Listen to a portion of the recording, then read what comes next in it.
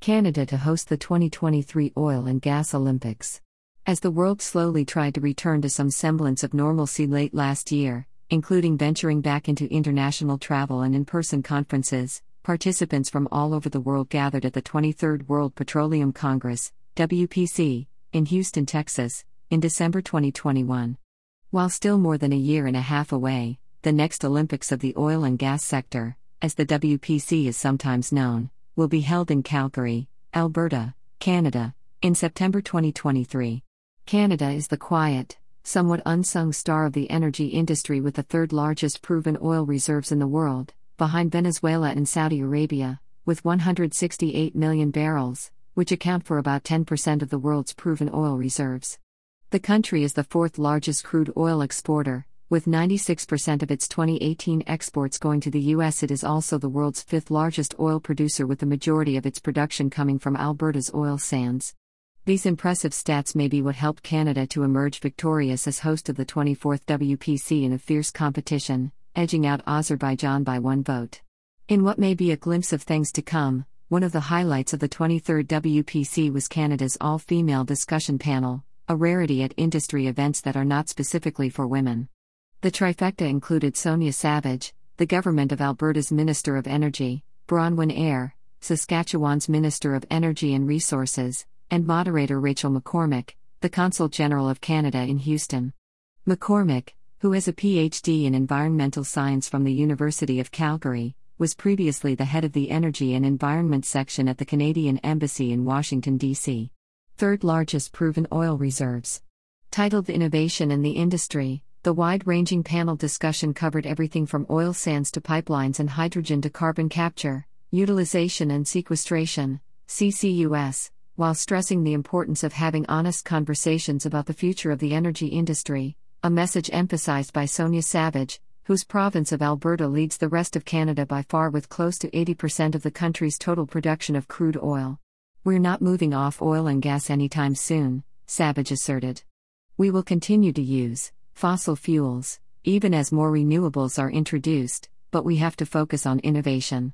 Bronwyn Eyre echoed her agreement and said innovation is paramount to her province of Saskatchewan, which is the second largest crude oil producer in Canada, although its output at 10.5% of the country's total is a distant second to Alberta. She emphasized, "It is important not to turn our backs on 30,000 energy workers in the province. The key is complementing existing industry. There's no path net zero, globally, in Canada, in Alberta or anywhere, without carbon capture, utilization and storage, and we recognize that," Savage stated, while asserting that Alberta is one of the few jurisdictions that has suitable geology to store enough carbon to get to net zero. The geology in Alberta is ideal for it. Fourth largest crude oil exporter. With the expertise and experience garnered from the Shell Canada Quest facility, which has already sequestered 5 million tons of carbon, and the Alberta Carbon Trunk Line, ACTL, the largest carbon pipeline in the world, which has sequestered 1 million tons, Savage said those successes have given industry the confidence to move forward with sequestration hubs in Alberta. "Policy framework is being put in place," she said, "so this can be done methodically, safely, and sensibly, and make sure there is open access to all the bidders." Savage further expressed the belief that this is seen as the way to move forward to be able to decarbonize and that Canada is a leader in the effort, an assertion that is backed up by a July 2021 report by Wood Mackenzie that found Canada is leading not only in terms of technological advances, but also in investment in major KIS projects thanks, in part, to government incentives. Eyre served as the voice of caution by saying that it's critical to be honest about the cost of KIS, calling it massive, and also warned against getting caught up in emerging technologies before they have been proven. "Be cautious about being told to diversify," she said, "before we forget what we're the best in the world at doing."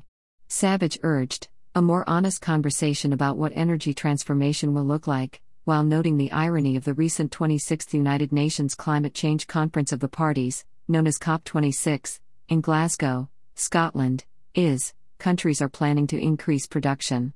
While reiterating the need to reduce emissions, she said, "We're going to keep producing oil and gas, so honest conversation is my hope for the future." Fifth largest oil producer.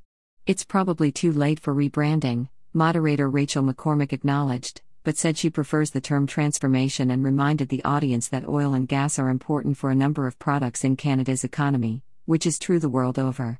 Eyre once again emphasized her earlier point by saying, "We talk in abstracts and in theory, but we always have to keep the impact on jobs, and on real lives, in mind."